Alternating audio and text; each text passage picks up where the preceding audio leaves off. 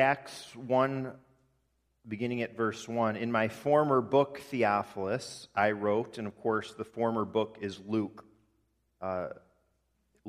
Acts were written by Dr. Luke the physician. In my former book, Theophilus, I wrote about all that Jesus began to do and to teach until the day he was taken up to heaven after giving instructions through the Holy Spirit to the apostles he had chosen. After his suffering, he showed himself to these men and gave many convincing proofs that he was alive. He appeared to them over a period of 40 days and spoke about the kingdom of God.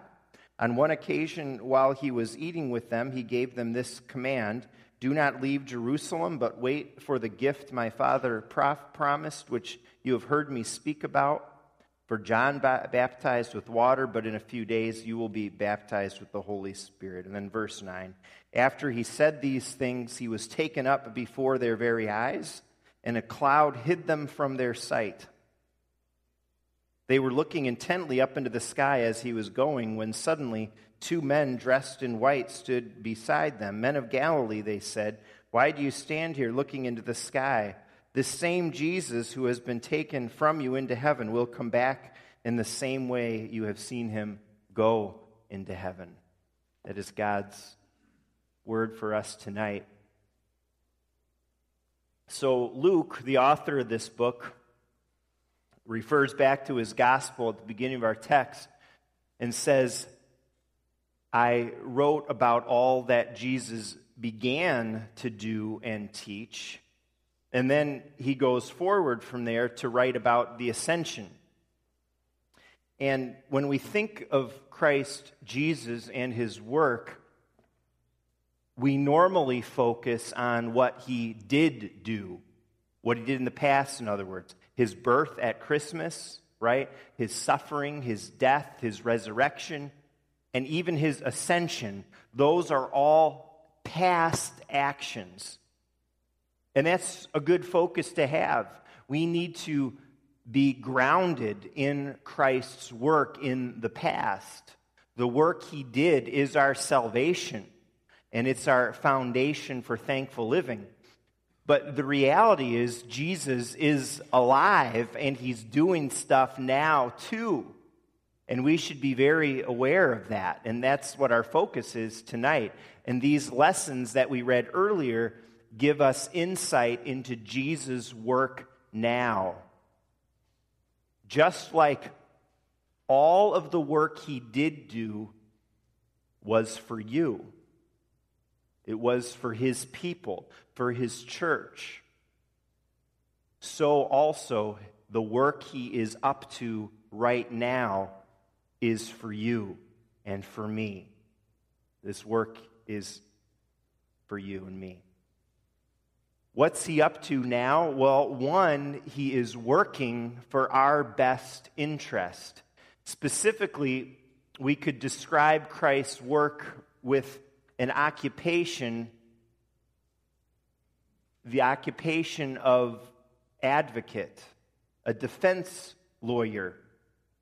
We read in the catechism here that he went up to heaven and he pleads our cause there.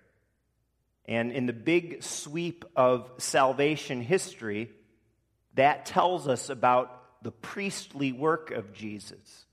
The priests in the Old Testament did 2 major things. They made offerings and sacrifices for people's sins, and secondly, they prayed for the people they were making the sacrifice for. We call praying for someone intercessory prayer, right? Interceding for them. We mediate for them. That's going between them and their sin and God. And the priests were a mediator between a holy God and an unholy people. All of that work of the priests was pointing to the work of Jesus, because Jesus intercedes for us. This is a big part of his work right now. Romans 8:34, who is he that condemns? Christ Jesus is at the right hand interceding for us. In 1 John 2:1, we have one who speaks to the Father in our defense.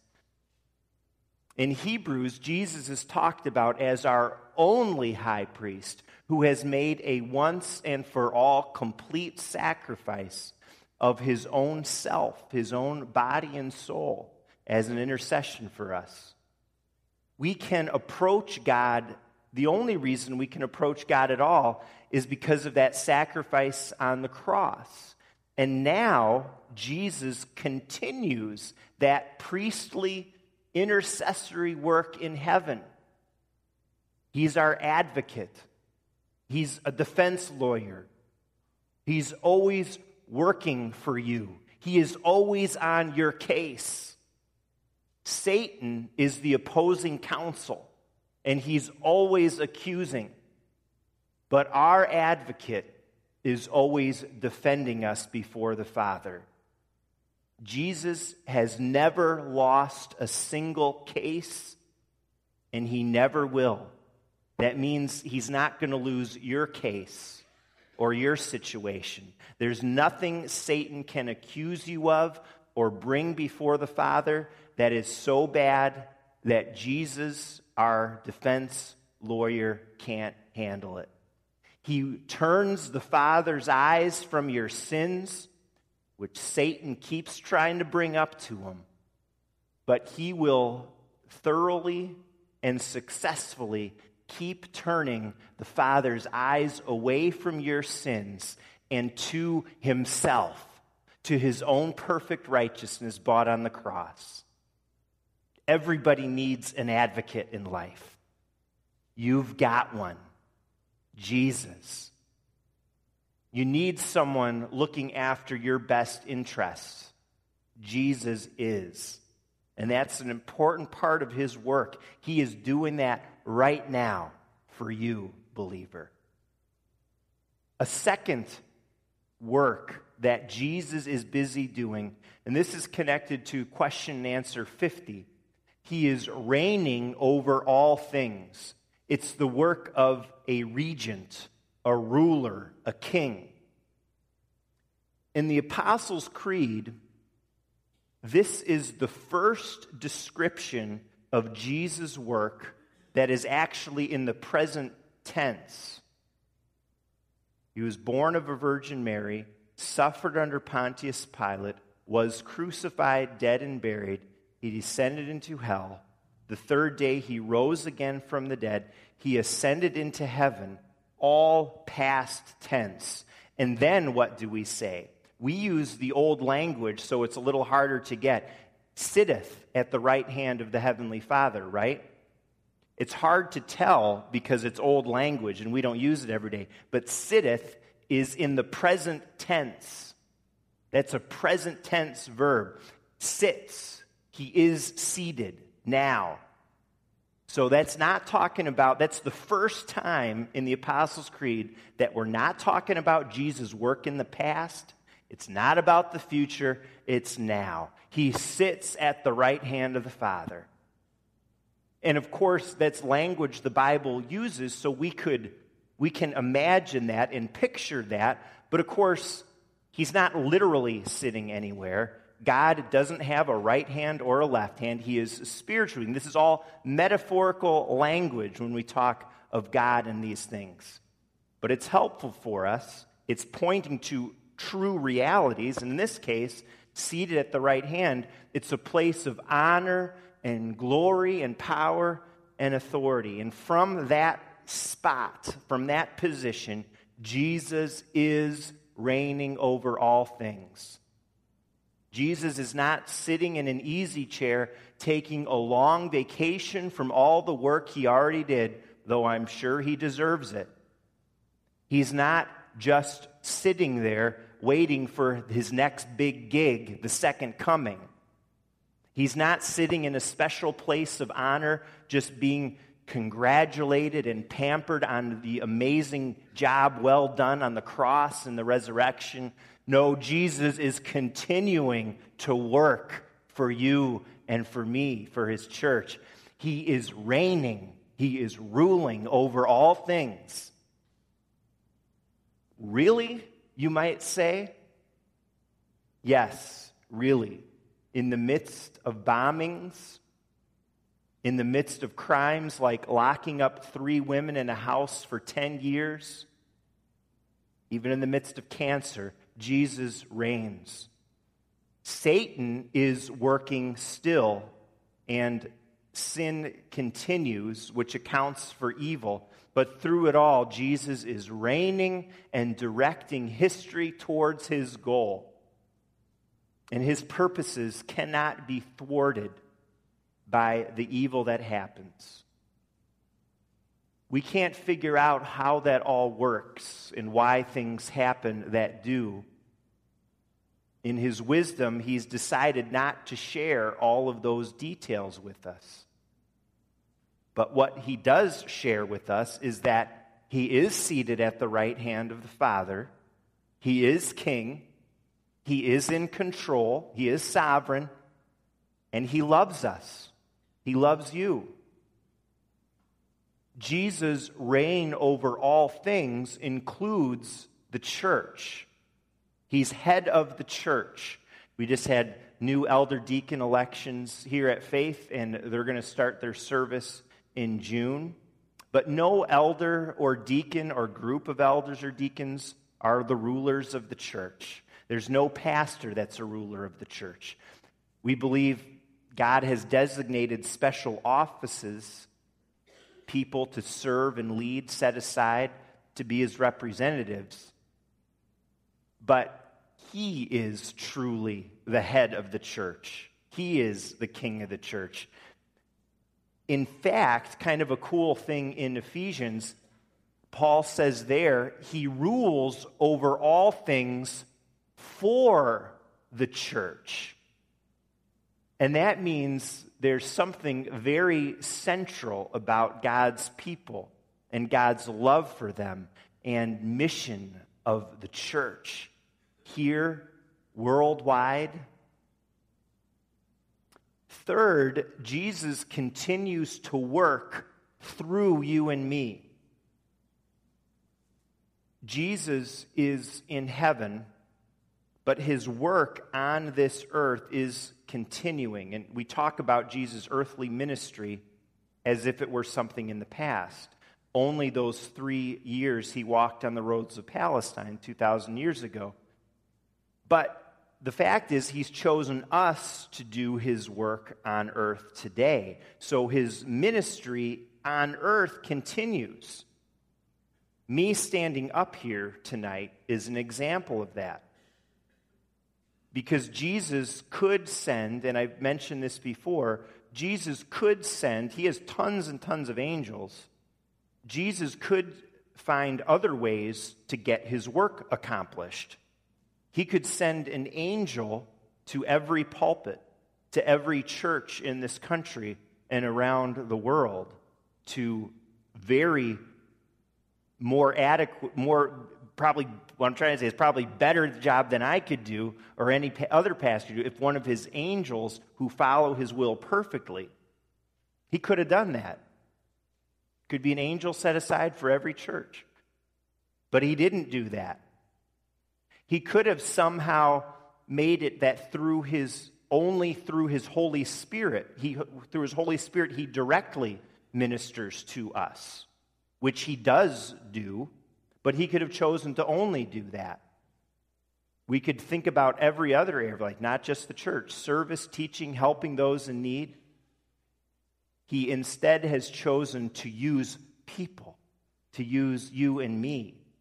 He pours out his gifts from heaven, we read, through the Holy Spirit, so that we are empowered to do the work. What is the work? Well, big picture, to love and serve God and to love and serve others. Matthew 28, when we read about the ascension there, Jesus also gives the Great Commission. Go and make disciples of all nations. The way we've organized that and think about it here at Faith is experience God's word, express God's love, equip God's people. We believe that summarizes in a very excellent way the Great Commission for how we see it happening here at Faith in our day. Sometimes we feel inadequate to be of service in the mission of God. And maybe you look at someone else in the church and you think, if only I was as gifted as that person, with that person's ability to speak or to pray in front of people, that person's boldness for Jesus to talk to his neighbor, and I don't even know what to say. If only I had that person's optimism, I just always seem to be pulled down. But the reality is, and the comfort is, for each one of you tonight and me, Jesus can work with anyone. He's worked with a slave trader. He's worked with a persecutor of Christians. He's worked with adulterers, murderers, a thief on death row, people who can't speak well. Every Christian can fulfill God's calling and purpose for them. Every Christian can participate in the work of Jesus on earth. And it's so cool that Jesus doesn't just give us one gift. Did you catch that? I told you to remember everything we read earlier. Did you catch that? It said gifts. He doesn't pour out his gift on his members.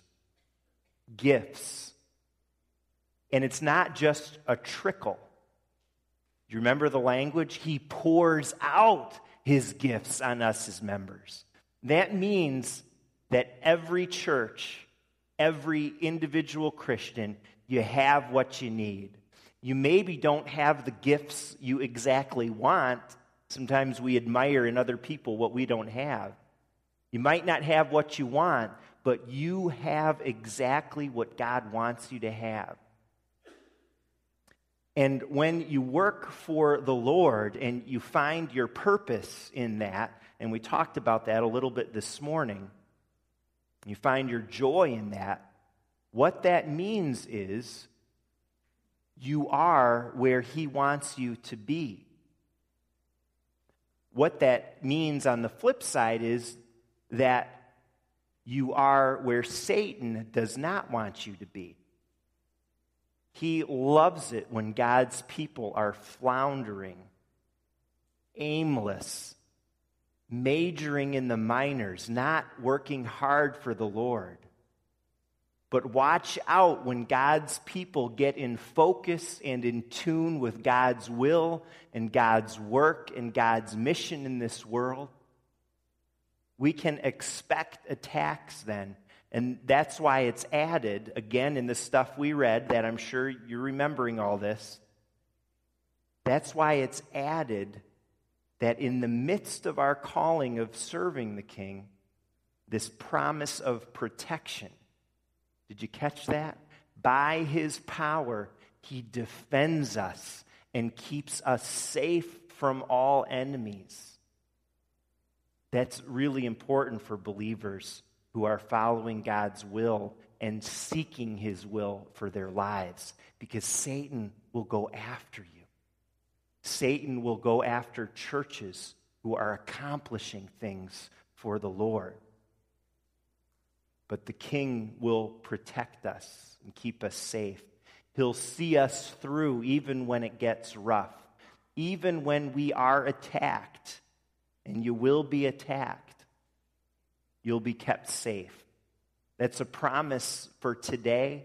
It's a promise for all eternity, because Jesus says, no one can snatch them out of my hands. Our salvation is secure in King Jesus. One final thought about Jesus' work now. Right now, the Bible tells us, He is preparing a place for you. And that preparation is part of His work too. And that's connected with Jesus being in heaven in the flesh. His flesh being there, one of us in heaven. That's a guarantee that we who belong to Jesus will be there one day too. John says in chapter 14, verse 2, he records Jesus saying, I go to prepare a place for you. Now, I don't know exactly what that means or how He can be spending all that time in the preparations, but This is Jesus we're talking about, and it's heaven. So it's way beyond us. The best that I've ever been able to do with my little mind, and I've shared this with you before perhaps, you'll remember it, and it's to imagine going home for the holidays. My parents live in Allegan, Michigan. We have a Christmas Day service here at Faith, so we usually get there after Christmas for our Christmas celebrations. My mom and dad are doing preparations. To be honest, my dad doesn't do a whole lot. It's my mom. They have been working hard, preparing food, and our girls know that they can expect all of this when we go there. And the same thing in Sarah's mom's, but I know my own parents a little better. They're making sure our beds are all set. We can expect some Christmas lights have been put in the yard to greet us. They've bought us presents. Everything is very clean. They want us to have the greatest time when we come home. They're preparing the place for us, you see. And Jesus is too, and all I know is that I can expect it to be even better than going home to my parents for Christmas. As great as that is, this is going to be so much better. And there's something else about all of that. What happens at the holidays, big family gatherings, does everyone arrive exactly at the same time? No, of course not. Some people get there earlier. And when I think of heaven, I think of how that works in our lives. Some of our loved ones have gone home already, haven't they? We've laid a couple of loved ones to rest from this church just in the last few weeks. Every one of you has someone close to you, I'm sure, that has gone there ahead of you. We're not all going to go home at the same time. But on that great day, we will arrive, knowing that the preparations have been made. Those who have gone before are going to hug us and greet us, I'm sure, with tears running down all our cheeks. And we'll be home for good with Jesus. We do our work for Him now in the church, in the broader kingdom, in the world. And He does His work now too, looking forward to that great day. It's enough to keep us going. That hope, that guaranteed reward, that joy.